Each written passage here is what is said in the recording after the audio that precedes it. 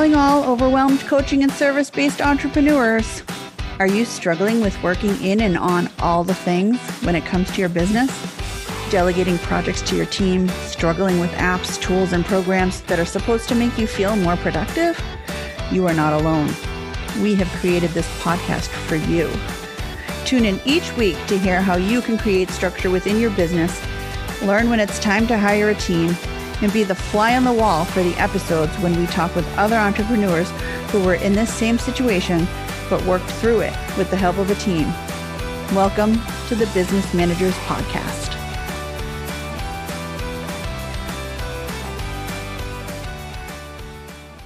Hey, everybody, and welcome to this week's episode of the Business Managers Podcast. We have a full house today. This is our biggest, what do we want to call it? Roundtable discussion here today. We have two guests, and we want to introduce you to them. And first up is our friend Kim Fuller, and she is a mindful photographer, meditation guide, author, TEDx speaker, and founder of Born to Rise, which we'll tell you all about during this episode. Her passion is to help women stand in their power, their story, and their beauty so that they can live a confident and peaceful life.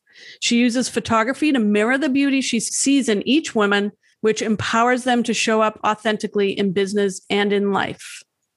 She gives women a platform to share their story to a live audience so that they can process, release, and transform themselves from victim to hero. And she gives women mindful tools through her Art of the Pause method that invites women to slow down and look carefully inward to enable them to expand in creativity, intuition, peace, and joy, and to release their fears, judgments, and assumptions of themselves and others. She is mother of three children, one of whom is adopted and is her greatest spiritual teacher. Her book, Finding, tells the story of her journey with this young boy and the Dalai Lama. Not that her son is the Dalai Lama, but we'll get into that. One of Kim's greatest gifts is she is a great hugger, and that is true. Kim, welcome. Thank you. I'm so excited to be here, you guys. What a great intro that I wrote for myself. Well written. And I can attest to the fact that you are indeed a great hugger. It's true. Yes, I love to hug, Yes. especially Melissa. Yes, I love to hug. Right? We've done lots of hugging. We have. We really have. And I look forward to resuming that tradition with you soon. And I have the great honor and privilege to introduce the Reverend Dr. Terrlyn L. Curry Avery, who is the creator of Pastology, which is the cutting-edge field that focuses on the synergy between pastoring and psychology. She holds a PhD from Hofstra University and a Master's of Divinity from Yale University. She calls herself a pastologist and is a transformational leader, speaker, author, and retreat leader. Dr. Terrlyn Curry Avery has a unique approach to healing, transformation, and manifestation. She places the emphasis on your journey towards sacred intelligence, which is your ability to tap into your internal source in order to move toward intelligent choices.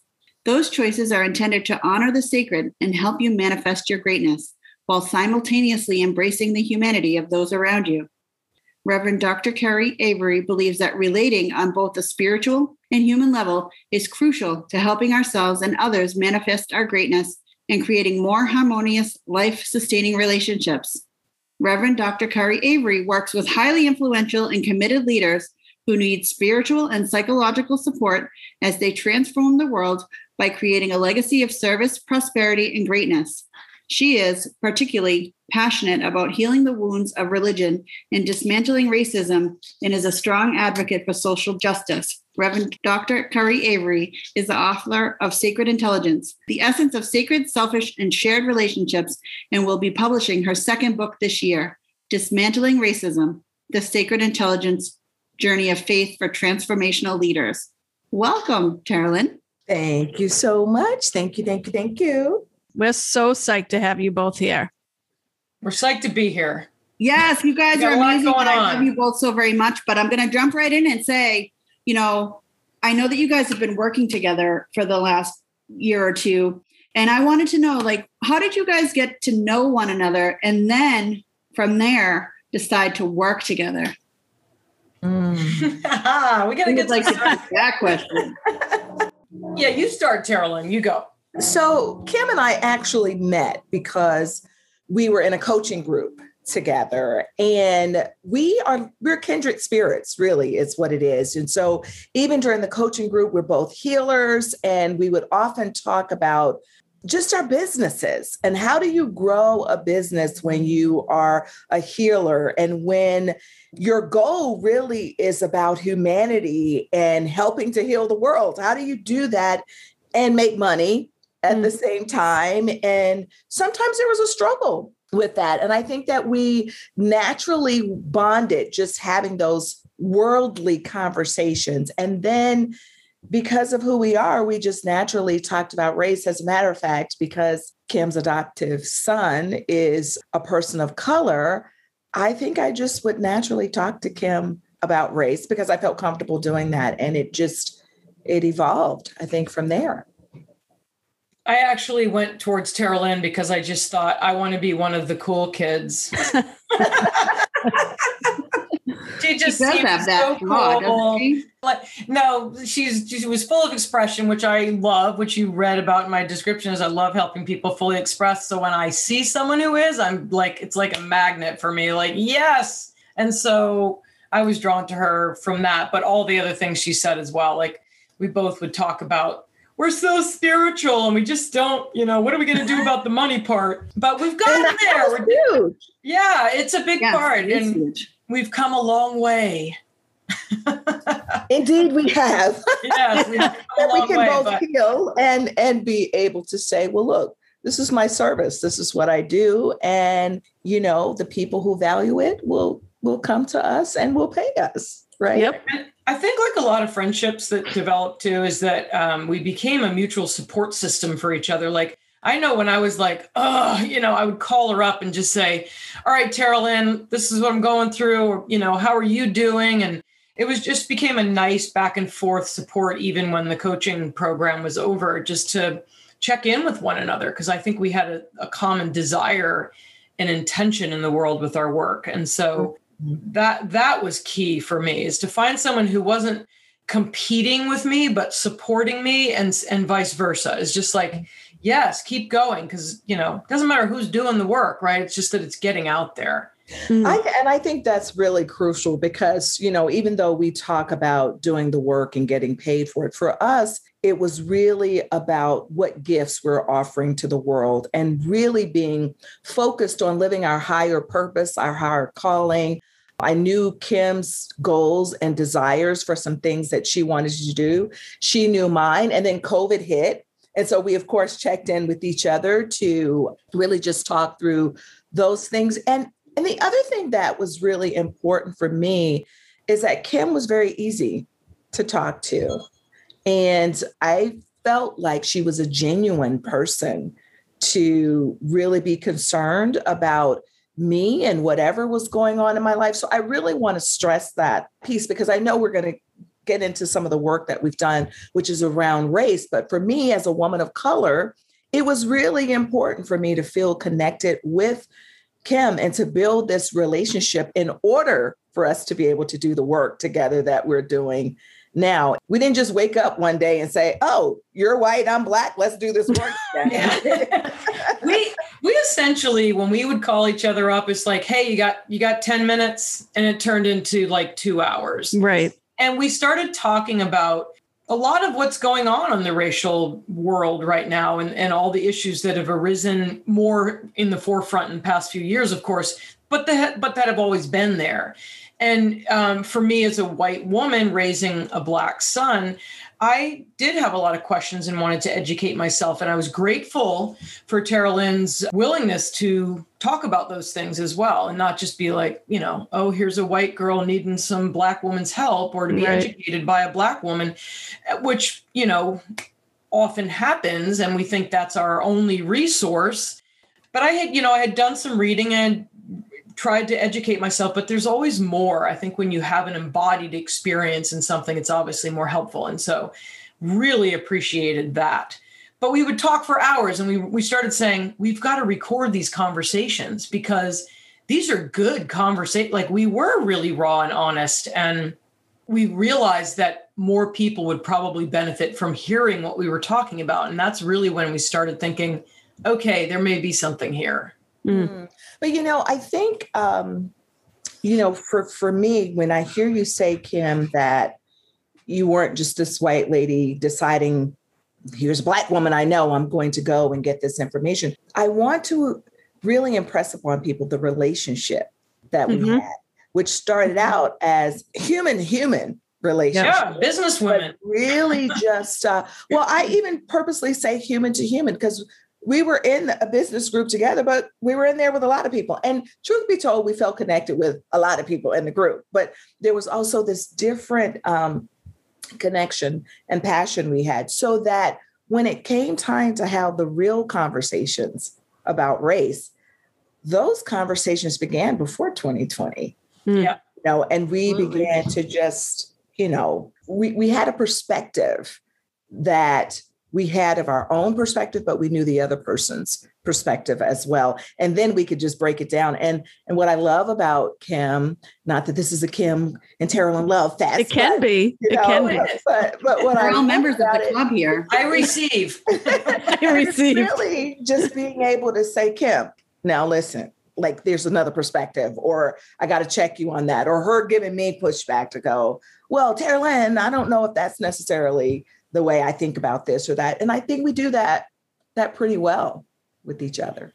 We've known you for a few years and you're both very real. Like when you say you want to stress that the relationship was there first, that you were friends, like, and you can have those real conversations without someone's feelings getting hurt or one of you saying, I don't know if I could bring this topic up. Like you're just both real people and it's authentic. Authentic. That's the word I could not find. Woo! Love authenticity. Yes. Whatever that means these days, right? Right. Buzzword. But I want to, but Kelly, now I just want to say that doesn't mean that sometimes feelings don't get involved and that there's some tears that might, happen when we're having the conversations, but that's the beauty of. But I think that's the reality of the word authentic, even though it is a buzzword now, but like the real meaning of it is that you can feel free to share your feelings, share your tears, and be real. I think too, like being willing to learn from the people you're around, whether it's your best friend or the coaching program or with anyone, being open to hearing another perspective so that you can expand your own consciousness is really important to both of us, I think. And I won't say that I haven't had some really uncomfortable moments as I've been expanding, like wiggly and uncomfortable, can't sleep kind of stuff, because let's face it, we live in a white world. We've been taught white world stuff, and we don't, as white women, white people, often see really how people of color have to navigate the world every day. And for me, like wanting to be a better white person or a better advocate for people of color, it's sometimes hard to explore that and not get a little uncomfortable because you're like, oh God, I still have so much work to do, even when you think you're kind of awake around it all. And so for me, it's been a real expansion in just remembering that the work we're doing is about helping ourselves so that we can help others. Because if we think we got it all going on and we're like, oh, we're just going to go teach and not be willing to learn at the same time, it just doesn't work. We've got to be healed ourselves first. And sometimes that's really the only work. I mean, that's really the only work a lot of times. But if we can then share how we do that, then I think that's where the real healing can come in. And I think we've done a pretty good job at that together. And I think that if you're not uncomfortable, then you're not growing. It's just you're telling yourself a lie. Good point. Because I have to admit, too, that I have been awfully uncomfortable with my whiteness in the last several years, because these truths that we hold to be what is self-evident? Yeah. Happening. Alarming. It's very uncomfortable. Well, and I think that what Kim and I try to do, particularly in our work together, is to model that. because we have these uncomfortable conversations publicly. Now, mind you, what folks should be aware of is long before we have the public conversation, Kim and I have gone probably a couple of hours just having the conversations and going deeper and deeper and deeper. And what I want to point out is that there is a level of trust that is here.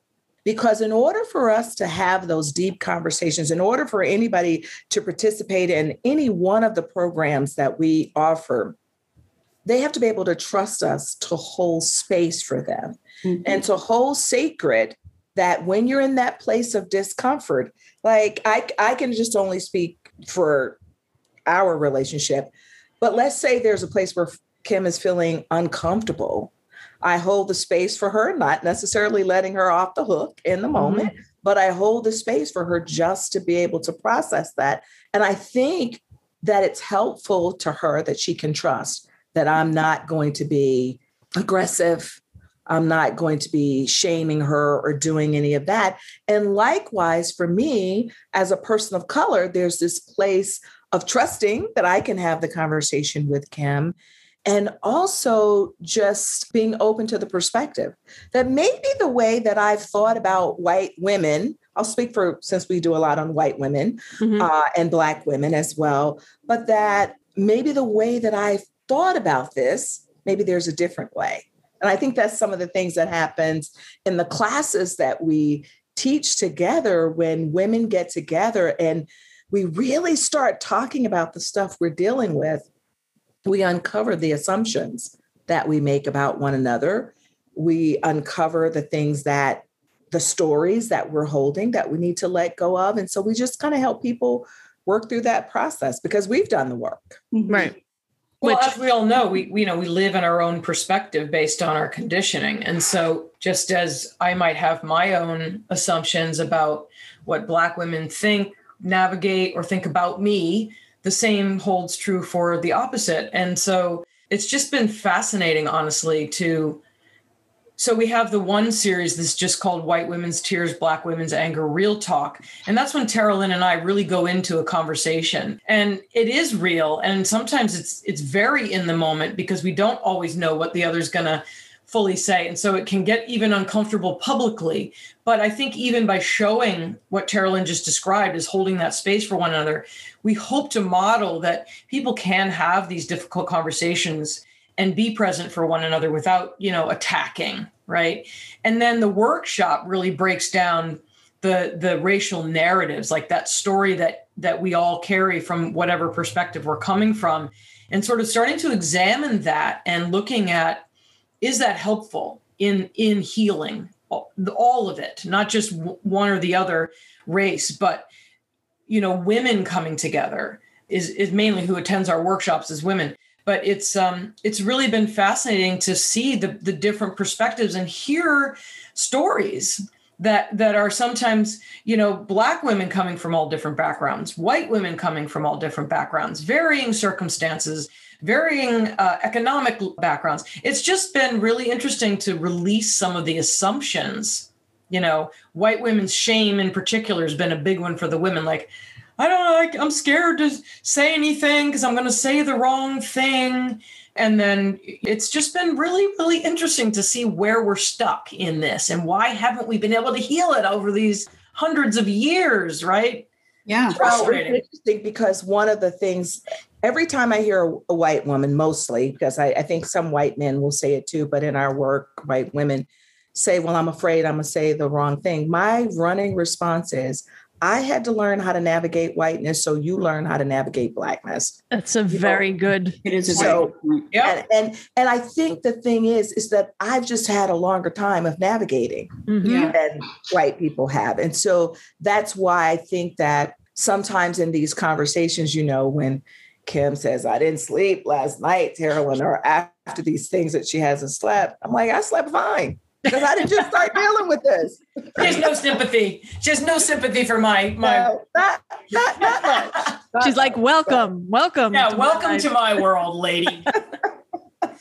And that's what, I think when we just can see that. Like, it's really just about, again, opening our perceptions up and really looking at new perspectives. And it's been a good piece. So we do that work together, but we also honor what each of us is doing separately. And I think that's what keeps us going, because, Terrlyn's workshops are really rich and diverse in other areas, as are mine, but we kind of co-mingle the two things into this one workshop, which is, transforming the racial narrative. So we're bringing in the racial piece, we're bringing in that story piece, and it works so beautifully in the work that we're doing together. So it's been a great partnership. But we did have that conversation of like, okay, we kind of jumped into the marriage before we had the dating part. So right. Let's talk this through. Like, how serious are we here? And I think that too is really important to have as an honest conversation, because, you don't want to get in and then be like, oh crap, now I don't know how to get out of it, So we did hash that through as well beforehand. I think it's very important to know where you're at before you decide to dig deeper, right? Because you both are separate entities, but you have a common goal. Yep. Go on. Kim, I just realized we have an interracial marriage going on here. We do. We got a little marriage. I love you, Terrlyn. Oh, Lord.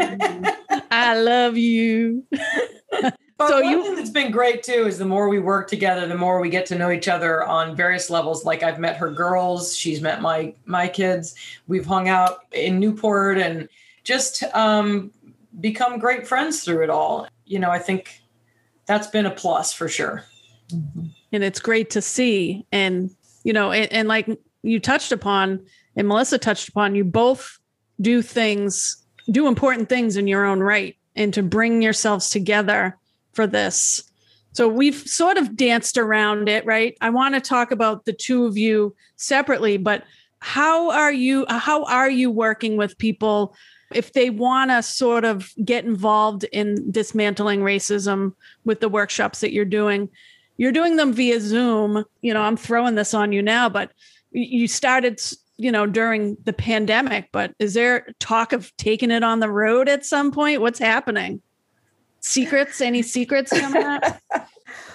Wow. So I don't know that we've actually talked about whether we would do it live. We might have touched upon it. The beauty of doing it via Zoom is that we have people from all over who attend. But I am certainly open to doing one live for people who would love to come. Now, I will tell you the work that Kim and I do. Now, the real talk conversations that we have that are an hour and a half, that's great. But when we're digging into the work, and I know for me, the classes I do on dismantling racism, people got to be ready to go there and dig deeper. But I don't know, Kim, I'm open to doing a live one. It is heavy. We may be sampling something at the next Born to Rise Women's Story Festival. We just talked the other day about some version of this conversation, or that we could do. So maybe this will be the tip, Terrlyn. We'll be able to do it on the on the fly, but it'll be fun. But yeah, you can see if it works. So tell us about that. We'll jump into you, Kim. Okay. Tell us about the work you do, what you've got coming up, and Born to Rise, because it's awesome. Yeah. So the two ways that I really love to help women feel empowered and courageous in their own light, like to really bring forth their gifts, is through my photography work, where we do empowerment photo shoots and business branding, and then the Born to Rise storytelling platform. After doing my own TED Talk, I really felt empowered myself and felt a real shift in releasing some of the hardships of the story into something a little more empowering. And so I felt like, let me create something where more women can do that. And you don't have to apply for a TED Talk, if you don't want to. And so Born to Rise has really been small events where we gather women to share their personal stories. And we're leading up to a story festival, which will involve story sharing through music, dance, storytelling, and poetry.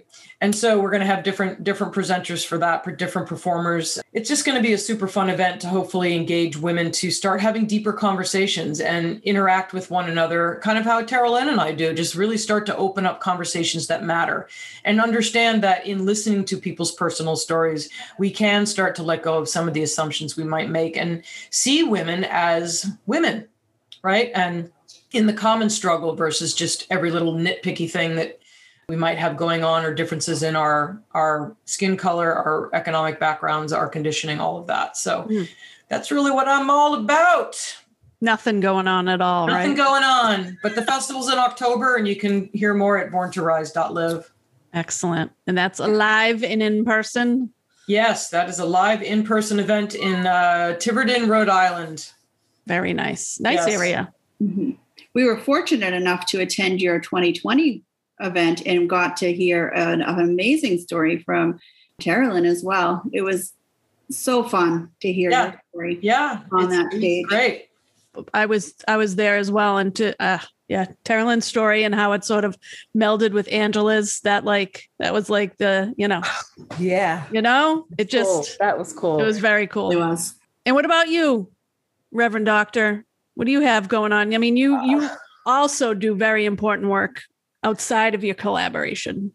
So exclusive of the business world, I'm a relatively full-time pastor. And so I do a lot with that part of my life. And even with that work, it's all about the healing, right? Whether it's healing the wounds of religion, whether it's healing people who have their daily struggles, and there's a piece of race that's involved with that. Because though I don't talk about it very often, because it is still an ongoing trial, I should say, or the trial hasn't happened. My church was burned down, and it was a hate crime. So I live this every day when we talk about what are the experiences as a person of color. And so it's really interesting to be able to see how we engage in our work while living day to day. Yeah. And so I share that to say that, what I do outside of just helping people to heal from their everyday sort of situations is really to dismantle racism in this country. And with that, I offer dismantling racism courses, which I have one coming up in September, but it's a 6-week course that I offer to people to really, really dig deep into where did this begin? Where did this whole thing of race and racism began, but also how do we become awake to see what some of the unconscious and implicit biases that we have? Because quite honestly, I've grown up with people saying, oh, that doesn't really happen. Just because that person who took a picture of you and your child the other day when you were in their neighborhood, it's not because you were Black people going through the neighborhood. It was just because they're pretty. Right. That's what, so I teach courses where I'm teaching people to not only wake up about racism, but then let's develop a plan of some of the things that we can do to combat racism every day, but we don't know what we don't know, right? So if you don't know it exists, how can you combat it? Right. So that's a piece of what I do. And then I also have a radio show called Dismantle Racism with the Reverend Dr. TLC. So I'm about the work of healing on all perspectives. So, yeah. I was lucky enough to take your Dismantling Racism 6-week training, and it's heavy and it's good. I thoroughly enjoyed it and recommend it to anyone looking to do the work. And Kelly, I have to just say I was so proud of you because, one of the things that we talk about is in the course is like, what's going to be your action plan? And your action plan doesn't have to be something really huge, but there was a step that you took with the media that I was really psyched about. Oh, right. When I saw that you posted that, and I was like, yes, because I think it's so important. When we use that word heavy and talk about dismantling racism, it is heavy and it's wearying. I wish I didn't have to talk about it as often as I do, because trust me, there are times I don't talk about it at all. But the thing of it is, if we chip away little by little by little, we create the world that we want. And that's really the message of healing. I think that both Kim and I offer is that do the work within ourselves, and then we find the avenues to engage in the healing work with the world. And so even when you think about the business that you all do, you're certainly helping to heal us, business folks who just can't get it together sometimes, but you provide a source of healing and calmness to us by helping us to manage our businesses. So if we can begin to look at, the stories we tell, how racism shows up, if we look at it as just daily healing work, it doesn't have to be as heavy as we make it out to be. Day by day. Yeah. I want to ask Kelly a question. After taking Terrlyn's course, what is one key takeaway that you had from the work? I mean, you have to get uncomfortable, and you have to just like Terrlyn said, just chip away. Like, even if you just take little, you don't have to change the world in one big bite. Like, is Kelly Murphy going to change the world? She might, but if that feels too much, just little by little, like, take a beat and stop and breathe. And if someone says something and and if it's wrong, help them understand how it's wrong, and don't get instantly angry, right? Because they may not know. Well, it's so interesting because I'm just thinking about one of the things I do is I do a lot of role plays you got me. And so I people get uncomfortable because they'll be on the opposite side of whatever it is that they believe, because I understand that if they're going to engage in those conversations with other people, you got to be ready. Now, truthfully, sometimes they look like a deer caught in headlights when I put a scenario, but they handle them beautifully because we're all there to support one another. Yeah. And I had to be Amy Cooper. Yeah. And that's all right. That's okay. Yeah. I didn't want to be, but it is what it is. Sometimes you have to be Amy Cooper to understand. Hey, listen, like I said, Amy Cooper didn't wake up that morning thinking she was going to do that, but she did. Yep. Right? Yep. Catches you off guard. Yeah. And I think, as I said before, I think that, to your point, Kelly, is like the work is really about healing ourselves and our own behaviors, our own thoughts, our own actions, because we really can't change anybody else. We can awaken them to things, but then they have to ultimately decide to do that work as well. And so it's really about taking care of business, taking care of your own business. And so that can get wiggly because we all, all our stuff comes up.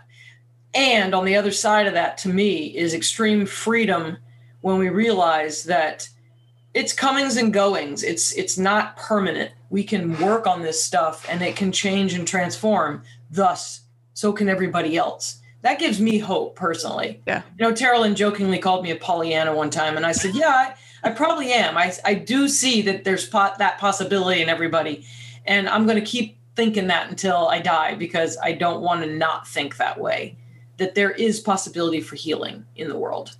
Well, and I think to some degree, obviously I believe that, or I know you do, right? Or a pastor for that yes. matter. But I think that it's always a good opportunity when we're in these discussions to say, here's the reality, and let's see how we can, bring that reality. That's right. With that point That's of right. view, right? Yeah, that's right.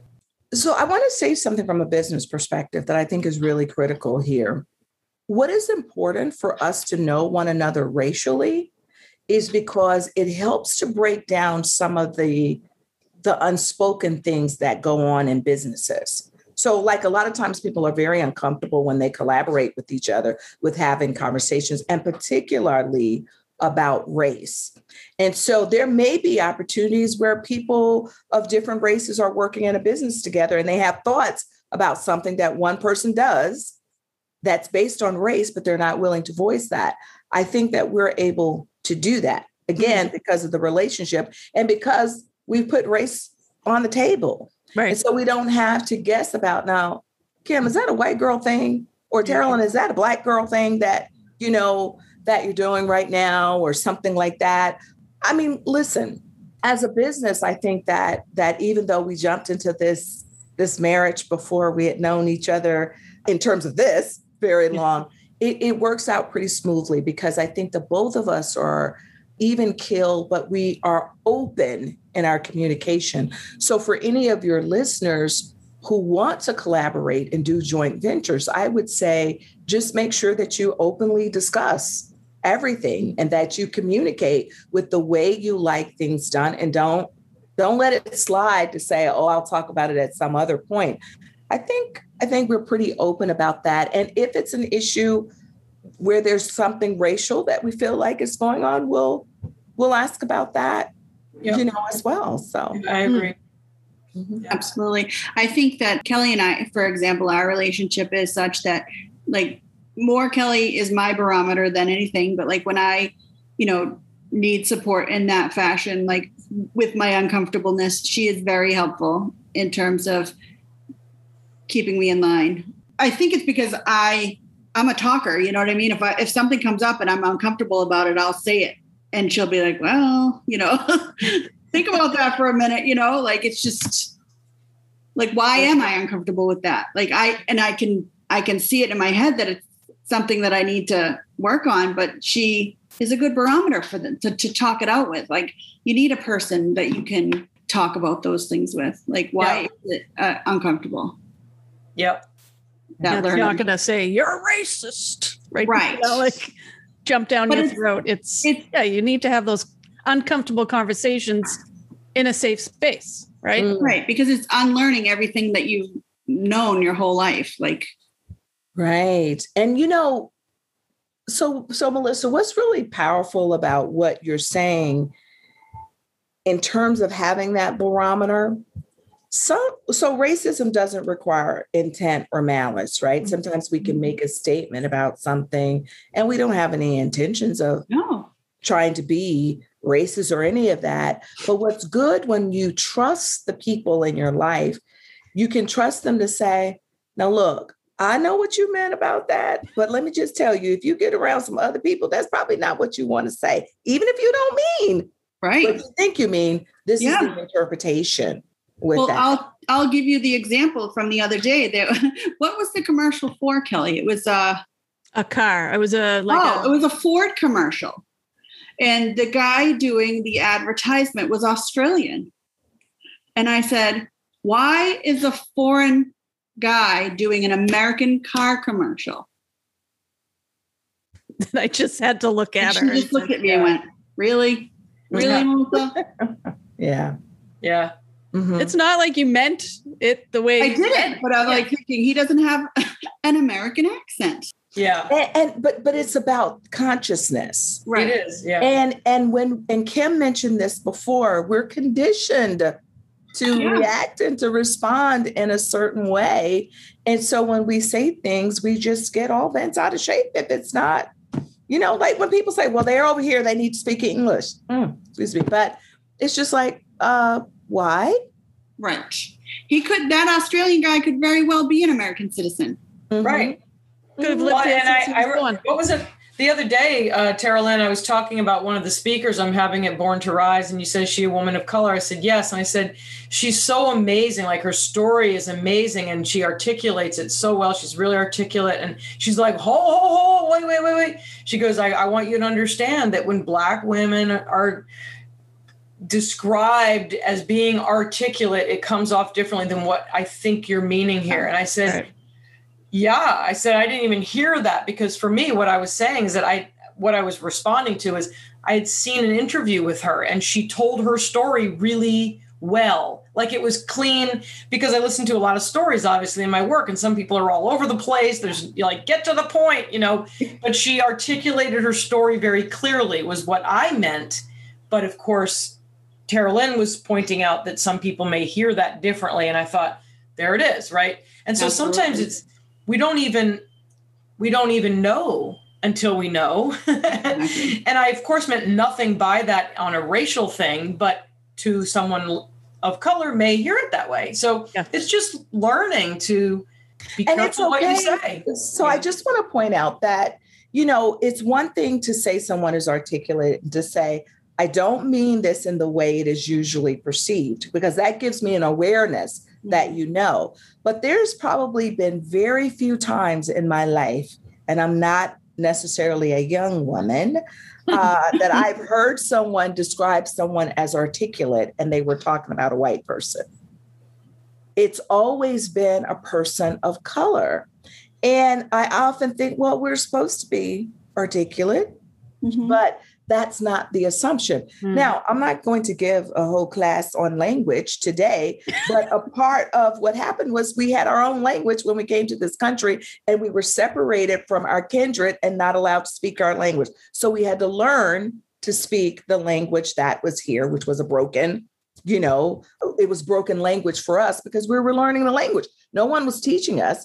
But also, if you ever, forgive me, my Southerners, because I'm a Southerner, but if you've ever heard some of the language of the Old South, a lot of that language was broken English too. So we were learning, again, what we were hearing in some way.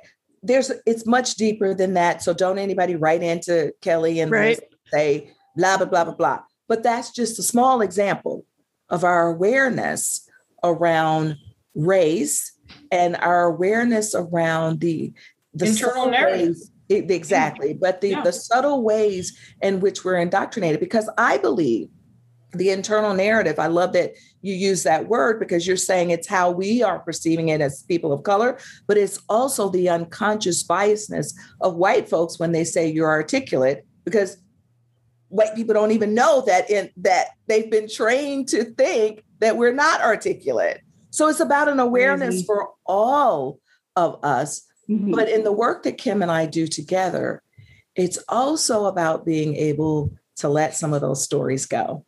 And I want to just say that, we do a 4-week program with people called Transforming the Racial Narrative. And one of the things that we really try hard to do is to have people to release their stories.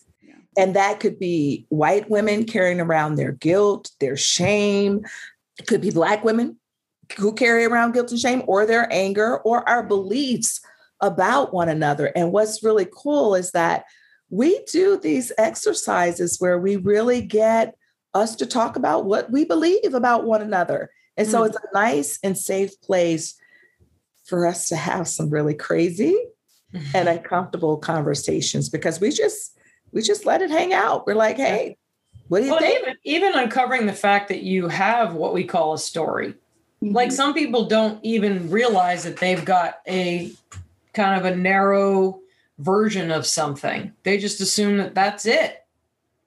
And so until we even are aware that we have a story, period, which is what I love so much, because, I've had several stories that emerge, especially during COVID, when like everything was just getting shaken up, right? And all these old stories that would emerge of, the fears in particular. Fears are often attached to that story, right? Of like what you're not enough of, or what you don't have enough of, or what's always going to be this way, or whatever. But once we uncover that we even have a story, because a lot of people will say, I don't have a story. I don't have a story. I don't even have a story to tell. I'm like, oh, you've had 20 happen just today. Yeah. But when we learn to pay attention to that inner dialogue, that voice that talks to us all day long, you start to realize, oh, that's the narrative that I carry along in everything I do. And wait, there's more. Order these Ginsu knives. Wait, there's more. Free shipping and handling. Yeah. And so it can get uncomfortable, but it's also like pretty cool how the mind can be reprogrammed almost to be a little stronger and healthier in this particular topic of racism. Yeah. I mean, this is on a very elementary level, but I don't know if it was a couple of years ago, maybe it was last year. I don't know. There was 2 threads going around on social media. And I think it started with a white person saying, I think it might've been on Reddit or something. It was like, put all of your stereotypes of white people in the comments, and people like everyone all around the world would put all these stereotypes in of white people. And then, all like was all very lighthearted and like there was no like disrespect on it. It was just like, oh, this is what I think of white. This is white people do this, white people do that. And then there was another thread, obvious stereotypes of Black people, but it was people of color. It was wonderful to see because the conversations that came out of it, there was no like hatred or people being like, that's exactly what you people are like or anything like that. So the fact that you're both able to draw that out of people in your courses is awesome, because there are things in our head that we think, oh, that's just what I thought people were like, Yeah. Yeah. But I think what's really crucial about this conversation that we're having is that I'll say we, but I'm probably really meaning mostly white folks. So let me just be clear about that, because I've heard too many of them say it to me, is that I'm not racist. I see people as people and I don't see color. Rarely does a Black person use that word to say that language, I don't see color. But it's false. We do see color. And there is an unconsciousness that we have about us when we decide who we will hire for our businesses, who we will go to for business, all of these things. And in this conversation we're having today, particularly as it relates to business, is that's why we need to become aware of how we do see color and how we do interact with people and how racism shows up. The fact that we have to say, I don't see color, stems from racism. It stems from the civil rights and Jim Crow era, when people did not treat us, well, still don't, but even worse then, right? And so people grew up with their families saying, you have to treat people as equally and as the same, so we won't talk about race.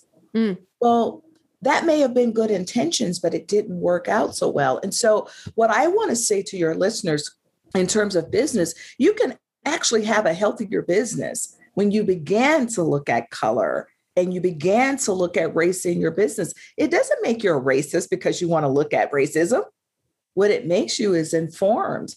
And you might find that your business will flourish when you're able to really look at the ways in which you are engaging your audience, the ways in which you might be missing out on business by not, marketing or understanding other cultures. So I just want to add that component in, because I think it's really critical. And especially the work that I do around that is trying to help people understand, how is this impacting your business? Because believe it or not, it is impacting you in some way. And especially now, these days. I think it's a form of honoring and respecting individuals as well, where, whether it's their culture or their circumstance or what have you. But, I want to respect my clients and understand them enough to be able to figure out what their needs are or what their different needs are, So to your point, Terrlyn, I think that's important. Like, I know for me, like, I respect you as a human and as a friend, and I don't want to offend or say the wrong, even as a friend. And so I have to see your color to be able to understand you, even as a friend and a person, to say, okay, like that maybe works for me, but it may not work for Terrlyn, or I can do that, but that's going to bring some fear into her life because it's a different set of circumstances. So in honoring and respecting you as a friend, even, I want to be able to understand where you're coming from. And so just, that is a big piece as well for me, I think. Agreed. Absolutely. Sure. So we could literally get the pillow.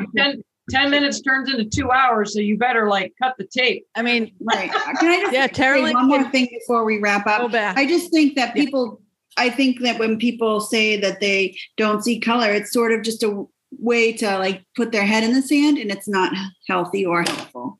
Yes. Yeah. Yep. So let's talk about events. Okay. We've got some events coming up separately and together. So where can people find you? Workshops coming up between the two of you. What do you have going on? Yeah, we've got our next workshop on September 27th is our next Real Talk series. And that's the one where we openly discuss a topic and then workshop some questions for a little bit and let people share. So that one's on the 27th of September. And we'll be talking about transracial adoptions. Yes, we're going to be talking about transracial adoption on that one. Ooh. So, and then we usually have a week or two in between, and then we'll host our 4-week workshop. So that'll be coming up. We tend to share them on each other's websites, and then we'll, create the graphic and share on social media as a collective.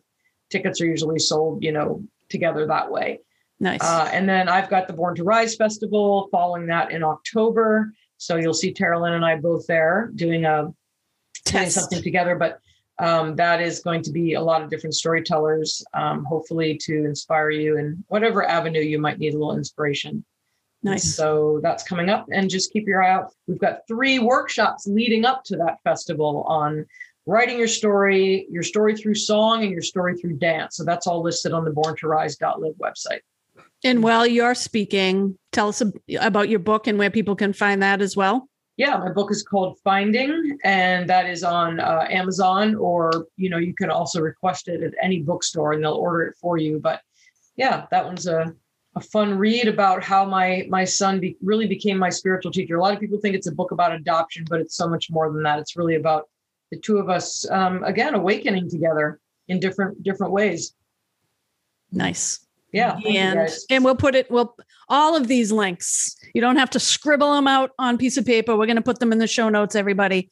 But we also like to get them out verbally. So Terrlyn, what do you have coming up? I know you've got some things. I do have some things, but I just want to make one little correction. The workshop that Kim and I are doing is not just on transracial adoption, but transracial parenting.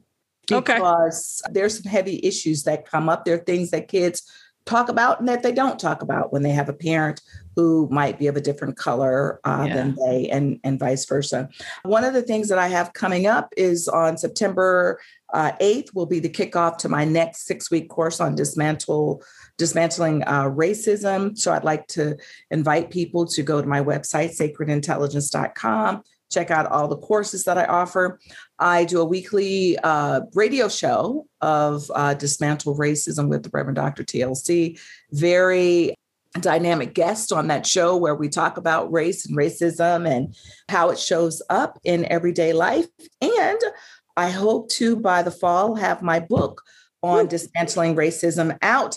And so that information will be up on my site in the next couple of months. So I do hope people will get a copy of that, because it's for leaders who really want to start dismantling racism right where they are. Yeah. Yeah. I mean, and that's a whole other discussion that we just touched today, right? The iceberg. Yeah. So, well, that's definitely, we're going to be keeping an eye out for that and sharing that with our listeners and our social media and stuff. So, well, we can't wait to see you the next time we see you, which will hopefully be in October in person. Yes. We said we usually would see each other at least a couple times a year, right? For our, retreats and stuff, but it's been a while, so it'll be nice. And I don't even think, we did hug then, but there was a lot of masks and hand washing and Yes. Yeah. Don't share the glass. Yes. So thank you so much for coming on, both of you. Again, we could go on all day. We may have to make this a whole series. Who knows? Who knows what's going to happen, as we say. Right. At least You're there was both incredible. Thank you so much. Yeah. Well, you too. And here's to good partnerships, that work. Right. Both got it going on. I know. Yeah. We see women can work together, right? And leaders can work together. Absolutely. And good things can come out of it. So yes. Take note, everybody. Take note. Thanks, you guys. This has been fun. Yeah. Thank you. And everybody, don't forget to tune in to the next episode. You never know what's going to happen. Check out our Facebook group for the podcast, the Business Managers Podcast Facebook group. We put all our guest freebies in there and free gifts and all of that good stuff. So thank you for tuning in, and we will see you guys and gals next week. Bye. Thanks, everybody. Bye. Bye. Did you enjoy today's episode? If you did, help us grow with a follow, rate, and review. Check us out online at mergioenterprises.com and on Facebook and Instagram at Mergio Enterprises. See you next week, and tell your friends.